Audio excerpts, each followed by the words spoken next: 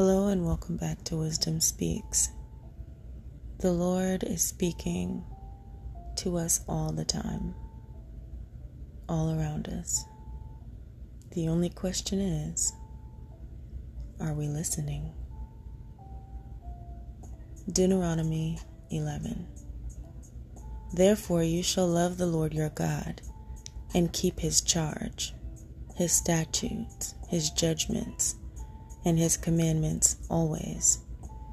Know today that I do not speak with your children, who have not known and who have not seen the chastening of the Lord your God, his greatness and his mighty hand and his outstretched arm, his signs and his acts, which he did in the midst of Egypt, to Pharaoh, king of Egypt, and to all his land. What he did to the army of Egypt, and to their horses and their chariots, how he made the waters of the Red Sea overflow them as they pursued you, and how the Lord has destroyed them to this day.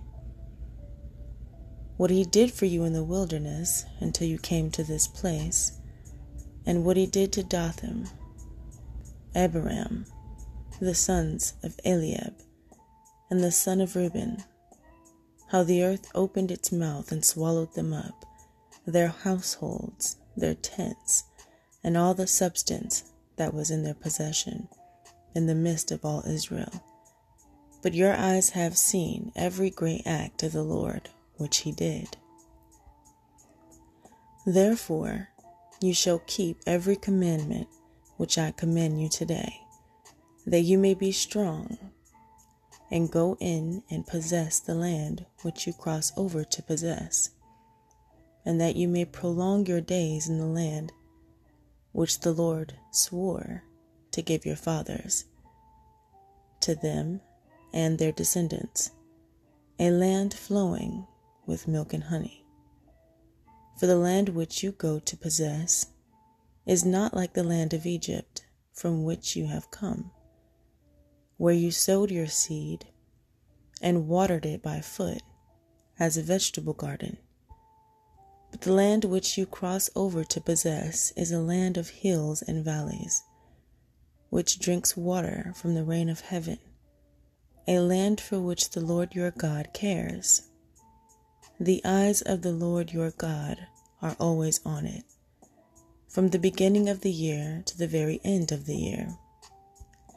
And it shall be that if you earnestly obey my commandments, which I command you today, to love the Lord your God and serve him with all your heart and with all your soul, then I will give you the rain for your land in its season, the early rain and the latter rain, that you may gather in your grain, your new wine, and your oil.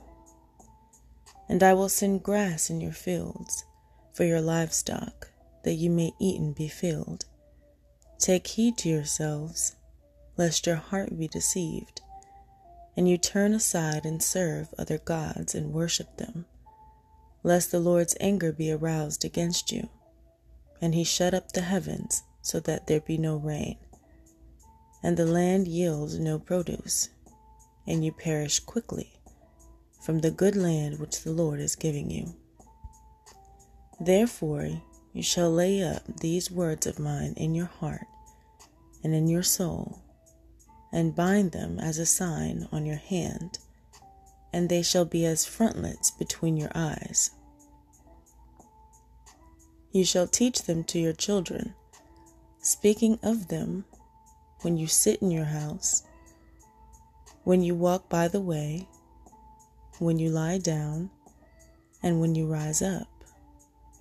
And you shall write them on the doorposts of your house and on your gates, that your days and the days of your children may be multiplied in the land of which the Lord swore to your fathers to give them,